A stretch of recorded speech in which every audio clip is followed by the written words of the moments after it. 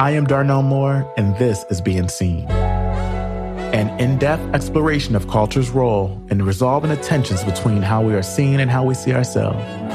Focused on the gay and queer Black male experience, the first season is a space to explore culture with leading artists, writers, activists, and entertainers. If we create nuanced and accurate cultural portrayals of identity and experience, we have an opportunity to reduce stigma and change perception, impacting everything from HIV to institutional inequity.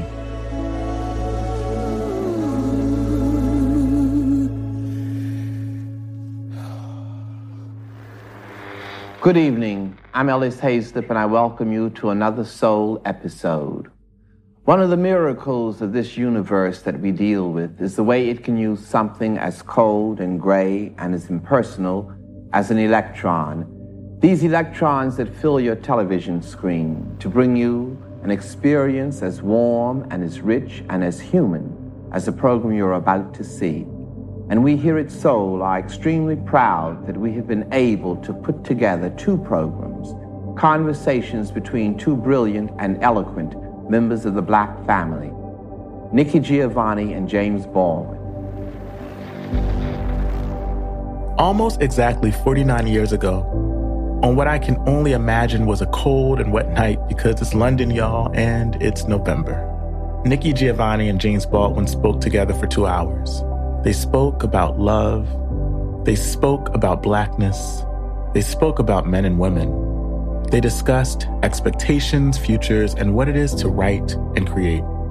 This conversation was for Soul, a show that was more than a show. It was a platform, an act of resistance, a beautiful celebration of the art and the culture created by Black people. It was a powerful statement to the media of the time that said, this is how we wish to be seen. This is how we see ourselves, and not how you so often portray us. James Baldwin, Nikki Giovanni, and Ellis Hayslip are our elders, the foundations we build upon. Our work speaks to each other, and it echoes backwards and forwards through time. These thoughts, these conversations are the work we inherit, the burden we so willingly assume, and people like Lena are our present, but they are also our future, refusing to take anything less than the stories that they define, bringing more chairs and tables to the party so that they can expand the room, laying the work that the next generation will stand on. So here it is, on 2 Novembers, almost 50 years apart, James Baldwin, Nikki Giovanni, myself, and the impressionable Lena Waite. How's your spirit? You know, I think it's still restless, though. Mm-hmm. But I don't know if that's because of the times or if that's just the artist spirit. Yep. Always wondering, always questioning, always thinking. Precisely.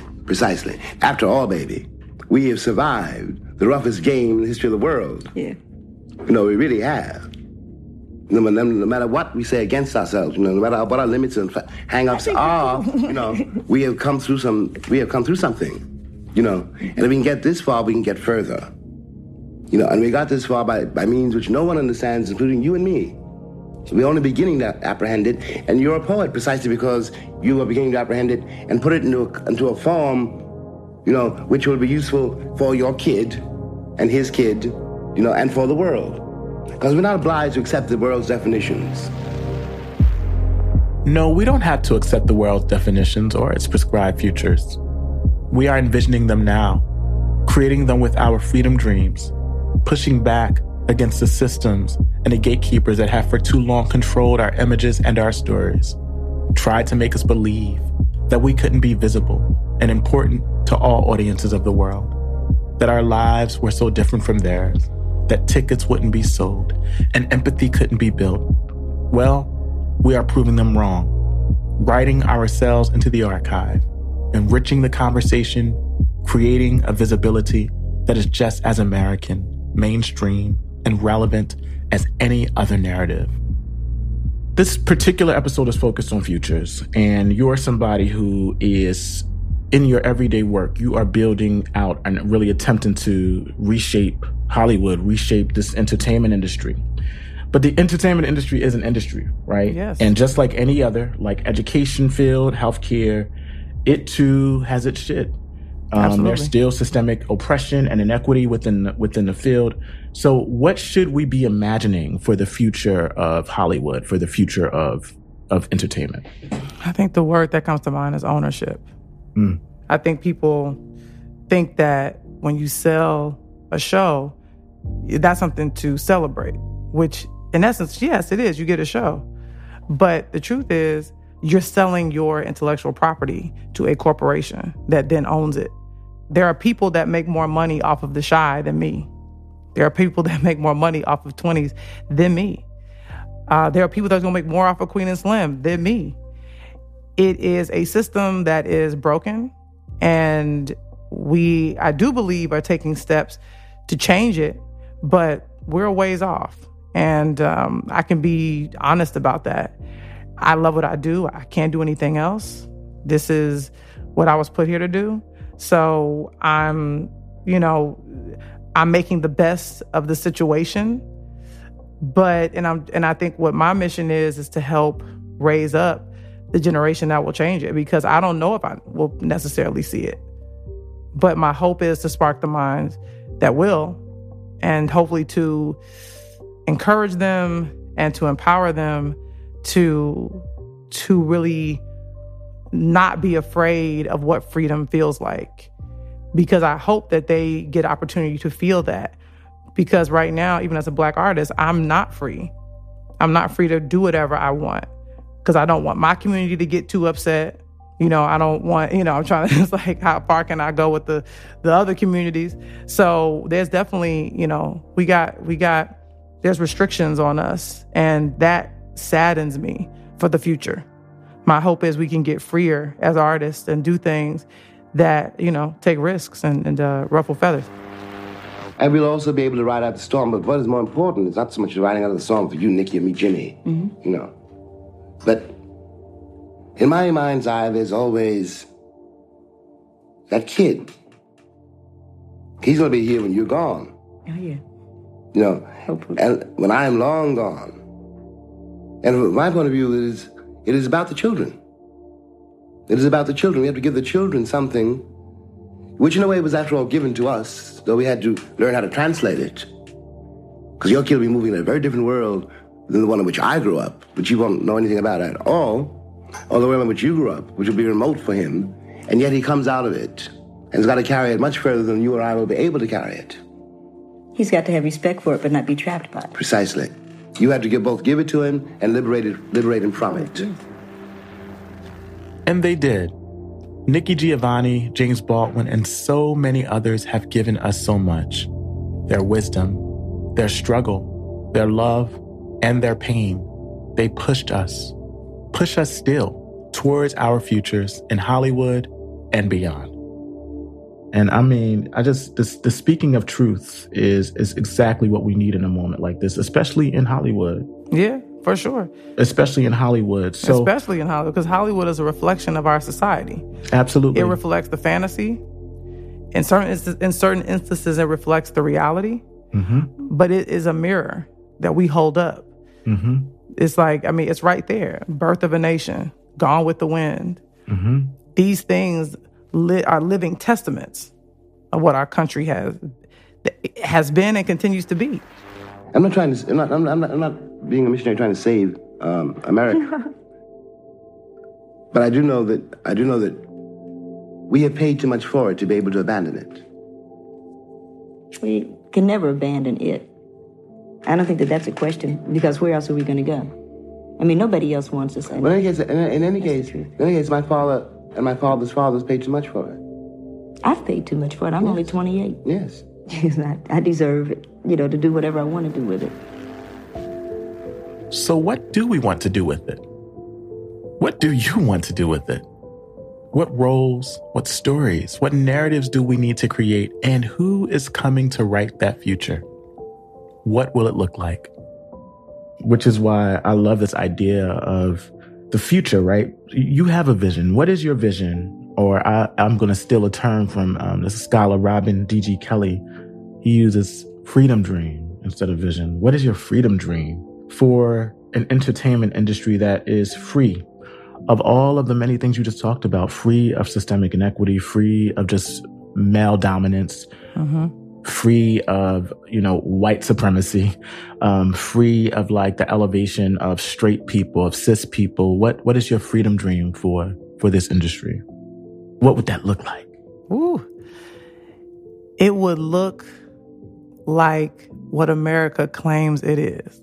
It would be a reflection of that. To me, what our population is should look like what our movies and TV shows and podcasts and, cartoons and video games. It should be a mirror. Mm-hmm. And right now, if you only looked at movies and film and TV, you would think that, yes, Black people exist, but only in small portions. You would think that indigenous people are invisible. You would think that Asian American people there's only like 3 of them. Right. You would think that the Latino community is over here. Like, what we're showing back is a reflection of the people that are in charge of greenlighting things. It is a reflection of them and what they deem fit for us to see. And my freedom dream is that there is something for everyone to see, that we reflect back at ourselves. What I'm trying to get at is my apprehension, anyway, of the crisis of this age. And the crisis has something to do with identity, and that has something to do with buried histories. Mm-hmm. Not merely our history has been buried, but as we said before, when I was talking about, my homework on Brixton, doing homework on the English working class, that history has been buried too. Mm-hmm. No, we were talking about liberation, we were talking about writing. And that liberation can look like writing our way out of others' perceptions of what we are and how we exist. Writing our own stories, telling our own truths, representing our love, the way we experience it, our families, the way we know them to be, others' stigma as another oppression we don't wish to bear. This might look like a Black lesbian rom-com, a celebration of the queer and gay Black men we lost to AIDS in the 80s, 2 Black men in love, and all of the other endless ways we choose to show up and express ourselves in the world. Stories as proof of life. Stories as freedom. You are already doing the work of reimagining and building. Talk a little bit about the work you're doing, your company, the sort of what you see as your impact in Hollywood now. I think what I'm doing, I think it does seem radical in a weird way, even though it's not radical to me. And it shouldn't have to be, right? Yeah. Like, shouldn't that be the norm? I think that I love the movie Any Given Sunday. There's a moment where Jamie Foxx's character, Willie Beeman, is talking about being a successful Black person. I'm not going to just leave it to males, but a successful Black person. And he's saying how Black kids are sort of raised to be into like stars. They're raised to be like the shit. And Black folks got a lot of swag. We do. And I think sometimes there's this idea of, we can sometimes have individualism. It's like, I am me. This is I. And I think that when Black folks, when we're at our best is when we come together as community. That's why I love the term Black community. I can't think about Black without thinking about community. And there are even people within the Black community, like, we don't all get along. We don't all think the same. We're not always all on the same page. But in my opinion, we all are a part of the same family, whether we like it or not. And what I try to lead with is love, is support. And I there's sometimes I do see stuff in people, and I look at someone and I go, okay, I see something in you. How can I be helpful? What can I do to help you reach your highest potential? Because that makes me feel purposeful. Money is cool, but I can't take it with me. What I really hope to leave behind are connections. I want to improve people's lives. it isn't even a question of keeping yourself happy. You know, it's a question of keeping yourself in relation to, in some kind of clear relationship, more or less, to the force which feeds you. You know, some days you're happy, some days you ain't. But as long as we can manage to deal with it on the simplest, level, Right. just to bear in mind that this person facing you is a person like you. You know, they're gonna go home and do whatever they do, just like you. They're as alone as you are. You know. But that becomes a responsibility, doesn't it? Well, it's called love. Yeah. You know. We agree. Yeah. Love is a tremendous responsibility. It's the only one to take. There isn't any other. And the words that I love is purpose, like the word purposeful. And I think to me is I just try not to think about myself as an individual. I think about myself belonging to a bigger and greater community, even when that community is mad at me, even when that community holds me accountable, even when that community takes me to task. But I am nothing without that community. So, and that's really what Hillman Grad is all about. Hillman Grad is speaking to the community that was Debbie Allen, that was Jasmine Guy, that was Susan Fels Hill, who now runs 20s. You know, a show that Gina Prince Bythewood was staffed on, who I was once her assistant. Reggie Bythewood, who was her husband, who also wrote on that show, was a mentor, a true mentor of mine. You know, so that show about community, created by a Black community, inspired me to walk in my purpose. Mm-hmm. So how could I have Hillman Productions without the Hillman Mentorship Program? That to me would be irresponsible. And so what my company tries to do is really give a safe space for creatives who don't really fit in anywhere, for those creators that don't really know where to go. We want them to come in and just be their complete selves and nothing else, and let the audience find them. So that's really what Hillman Grad is about. And I think the 40-year-old version, Radha Blank's film. Come on, Radha. Come on. Is a prime example of that. Yes, it is. That's a movie that I put not only my heart into, but my money into it as well. You know, I can't just, I invest in her as a human being emotionally, but I also put my money where my heart is and where my soul is and where my belief is. And for her to have that movie, she said to me, she's like, I want to shoot it in black and white. I want to shoot it on film. I want to direct it. I want to star in it. I said, say less. Yeah. Okay, cool. Let's get it done. And we went to Sundance, and she walks away with Best Director. Only the second Black woman to do that. That's second right. to Ava DuVernay, who I also assisted on her first feature film. Yes. Again, this is community. We are all connected, whether we like it or not. And so for me, and what the 40-year-old version did was because you can look at the success of that movie. It got nominated for Gotham Awards, and I think it's going to have a very long life. But what's really amazing to me is that it changed Radha's narrative. She went from someone who was an aspiring filmmaker to a filmmaker. Yeah. And that I've realized is my true legacy. You know, it's like Queen and Slim, Shy, 20s will be a part of it. But Radha making her first movie, whether it goes to Sundance or not, is one of my greatest accomplishments, helping her do that. She's a force. But my thing is like, how many Radhas can I get to? How many yous can I touch? You know what I'm saying? Like, to me, it's limitless. That's what drives me. Yes, I love writing. Yes, I love making stuff. But I love more watching someone who dreamed about a thing walk into that reality. And also, too, if I can also speak candidly, that's not where I let go of their hand. Because when a dream becomes reality, that's when things get difficult. Yeah. Because once you change your narrative, so many other things in your life change as well.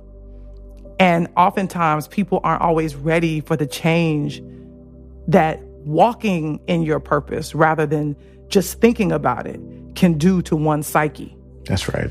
So it's bigger than making it, because there's no such thing. Walking in your purpose is an ongoing marathon. So that's also a part of what I try to talk to people about. Like, be less concerned about the finished product and the red carpet and being able to tell people that didn't deem you worthy of importance that, oh, you important now because you got your movie made. That hole still ain't gonna be full. So that's also, I think, a part of my work too, is talking to people who have sort of made it, because those are the people that are most troubled. That's so real. And I can say that speaking from experience, yeah. Lena is leading with her love, and she's building community. She's envisioning the future and creating the bridges we need to get us there. But we can't have our futures without our past. They teach us much about power, identity, and context. You know what I mean? And what do we need to do to ensure that the history and contributions of Black artists are fully captured and added to the archives and entertainment, right? What's missing pretty much now? And how do we expand representation in such a way that those stories can be added, right? Like you're doing the Sammy Davis Jr. project, for example. You're reaching back to the past, so that, and one, there should be so many Sammy Davis Jr. projects, right? I know. There's a couple cooking. We'll see who makes it to the finish line, yeah. There's a way that our future is overly reliant also on us acknowledging our past. So how do we bring these past stories that have been missing from this archive in Hollywood into the future work that we're trying to do? I think it's a really beautiful question. I think the onus is on us. We have to honor those that really, to say laid the footprints isn't even enough. They birthed us. It came out of a set of assumptions. Which a boy 21, that's what I was then, had to fight if he was going to live at all. Because what you couldn't accept was that pain. You couldn't accept that past as being your present and still more your future. You had to find some way of dealing with it. And to deal with it meant you had to find another vocabulary. You had to risk your life. You had to risk it all. You had to go for broke. Which both Chester and Richard. Now I can see what I owe to Richard, what I owe to Chester, what I owe to Langston, what I owe to W.E.B. Du Bois, what I owe to Frederick Douglass. But I could not see that when I was 20. There's so many of us that are not here without their contributions, without their sacrifice, without their pain, without their struggle, without their trauma. We get a chance to benefit from it, and we don't thank them enough. And there are those that have disappeared into the ether. There are those that have been forgotten. And I think that what we have to do is continue to educate ourselves, to continue to look back. There's this amazing documentary called Mr. Soul. I don't know if you've seen it. I've seen it yet. Oh my God, it's phenomenal. It's all about this amazing show that just featured poets like Nikki Giovanni. They're the ones that yes. I don't know if you've seen that conversation between Nikki Giovanni and James Baldwin. Yes. That was on the show called Soul. But it's just an amazing doc about, he was a queer Black man. He had the Last Poets on. He had, Nikki Giovanni. He featured so many artists doing really just forward-thinking, before their time type of shit. And that filmmaker making that documentary has now educated me, because I love that conversation between Nikki Giovanni and James Baldwin. Yeah. But I didn't know from whence it came. So watching the documentary, not only did I find out, there was this show called Soul, and they did stuff like this, and I know the story, and to know that a queer Black man orchestrated that conversation. So for me, that filmmaker who's amazing, she is doing the thing that we're talking about. She's making sure that this man who put this show on does not get ignored. He's now no longer invisible to me because of her. So that's what I mean when the onus is on us. And me watching some PBS documentary special, whatever, about Bayard Rustin. That's right. Like, the people made sure that he would not be invisible to me. And because more people continue to speak his name, he does not get forgotten about. More and more people are saying his name. Once enough people started whispering it, they say, hey, the architect behind the March on Washington was this guy. Like, it starts to happen. So we have to speak our ancestors' names, because forgetting them, we forget ourselves. Their names on our lips, their connection to our work is how we breathe life into our archives, ensuring that we fight to see ourselves on screen. And in Lena's case, our literal selves. Our own likeness, the reminder of what has been absent from the room, and that there are so many stories that we need to tell. Black lesbian romance, queer love, the trans male experience, thriving with HIV, and so many more. What was the first moment that you saw yourself represented on screen? Did you see yourself represented on screen? And what stories do you think and like, if there is a story, what does that story look like? The one in the future with the two Black lesbian sisters loving on each other in a rom-com. Like, what do we need to see? Wow. It's interesting because I saw glimpses of myself in media. I saw glimpses of myself the first time Celie and Suge kissed. Oh, yes. I see glimpses of myself in Women at Brewster's Place, the lesbian couple, I saw a glimpse of myself when they finally had a Black character on the L Word. Her name was Tasha. She was in the military. I saw a glimpse of myself in Cleo, when she was funny and silly and when she died on her feet. Yes. So I've seen glimpses of myself. And I literally saw myself on screen in Master of None. And we loved to see it. And I didn't realize how important it was that I be on that screen. That's right. And so for this queer Black girl who is masculine presenting, or as a child, they call you a tomboy. As I get older, I become a stud. I didn't realize how important it was for my community. For my community, there goes that word again. Yes. That masculine presenting Black community that is so vast and so beautiful that I'm honored to be a part of. And I think that's why I stand in the space that I stand in. And there is a bit of a protection around me, because they're like, this is ours. You belong to us. and I'm grateful to belong to them. And I make it my business when I see another one of us, like a Sam J or JoJo, Janika Tibbs, who was on 20, to reach out and say, hey, what's up? I just want to say hi. Yeah. I want to say hello. Because, I want to learn also from the mistakes of those that came before me that maybe didn't reach out or didn't know how and didn't have the freedom to be out. You know what I mean? I got to be out for those that can't be. And that is the gift.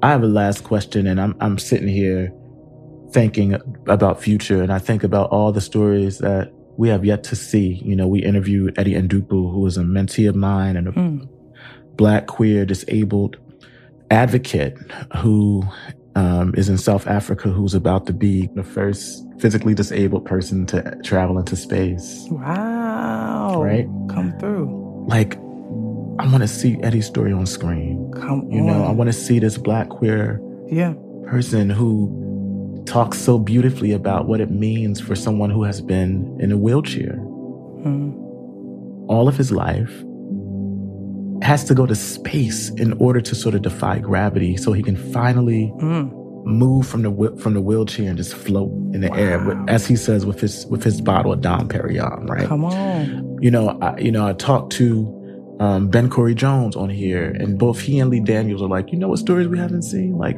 where's the story about those Black gay men who were fighting to live and fighting to sort of push against HIV and AIDS in the 80s and the 90s? Like, where's that story? Right. We see Harvey Milk's story, right? We see these stories of white gays who have been impacted by HIV. You don't see like the stories about Joseph Beam and Marlon Riggs and all of these brothers, this whole generation that have been taken from us, right? Like, where is that story of like that Black lesbian, masculine of center person who maybe is an artist, maybe she's a painter, maybe they are a painter, right? Like, so in the future, and I know you have so many ideas percolating, right? But like, what are some of those stories you want to see on the screen? Well, yeah, I mean, those stories are so necessary. Stories are so, I think revolutionary is, not even the right word. It doesn't even describe it. Those stories are human and real, and we need them. And I think that I can envision a million of those stories, some of which I'm, going to get out there and make them happen, trying. But, it's and some things I got up my sleeve, so stay tuned. But yes, I do believe in showing queer Black love as less than perfect. Yes. If you're a writer, you're forced to look behind the word and to the meaning of the word. To the actions produced by the word. Yes. You're responsible for what that word means. I agree. You have to find a way to use that word, to liberate the energy in that word, so it has a positive effect on the lives of people. There is such a thing as a living word. I think there is that thing that comes with queerness and Blackness, that they sometimes equate it with saintliness. Because they say, because you are so othered, you are so marginalized, you have to be angelic. You have to have it all figured out. You have to be perfect. And that is really the battle I think I fight all the time, which is, don't make me holy. That's right. Because I'm not. I am human. Don't hold me to standards in which you do not live by yourself. And so I think, to me, it's important that we show us, our queer Black bodies, as just that. Bodies that are made of skin and bone and insecurities and joy and hunger and pain and laughter and all of those things. Because I think this desire to wipe away Black pain on the screen is to diminish a part of us, because you're talking. It is, I experience both pain and joy. I can only tell you about yourself as much as I can face about myself. It's happened to everybody who's tried to live. You go through your life for a long time, you think that no one has ever suffered the way I've suffered. My God. And then you realize, you read something, you hear something, and you realize that your suffering does not isolate you. That your suffering is your bridge. Mm-hmm. That many people have suffered before you. Many people are suffering around you, and always will. And all you can do is bring, hopefully, a little light into that suffering.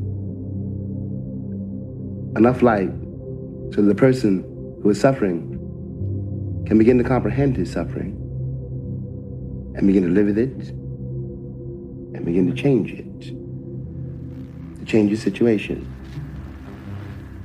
It's interesting because the idea to want to be joyful all the time is to be detached from reality.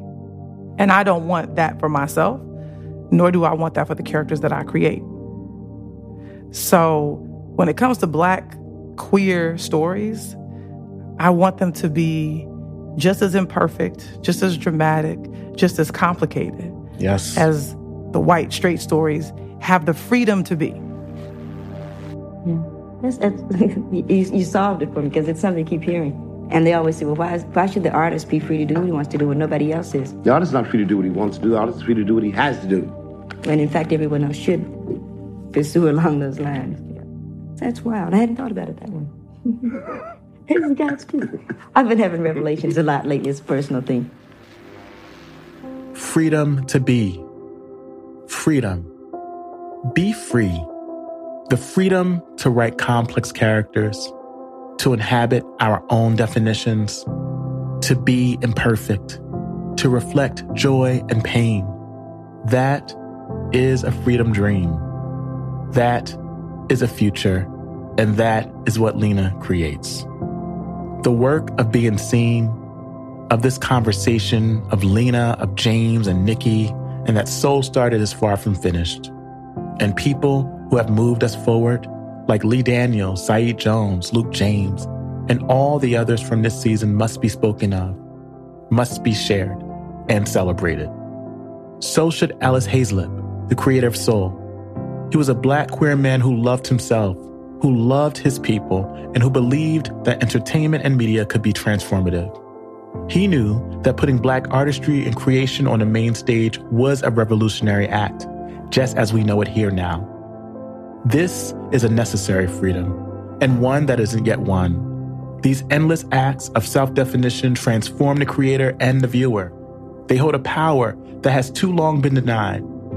So let's right the roles, claim the distribution, make space in the room, define the images, express with our own voice, demand the portrayals, reject stigma, and let our gazes only fall on the ones that speak our authentic truths, so we can be seen as we wish to be by the world, but most importantly, by ourselves.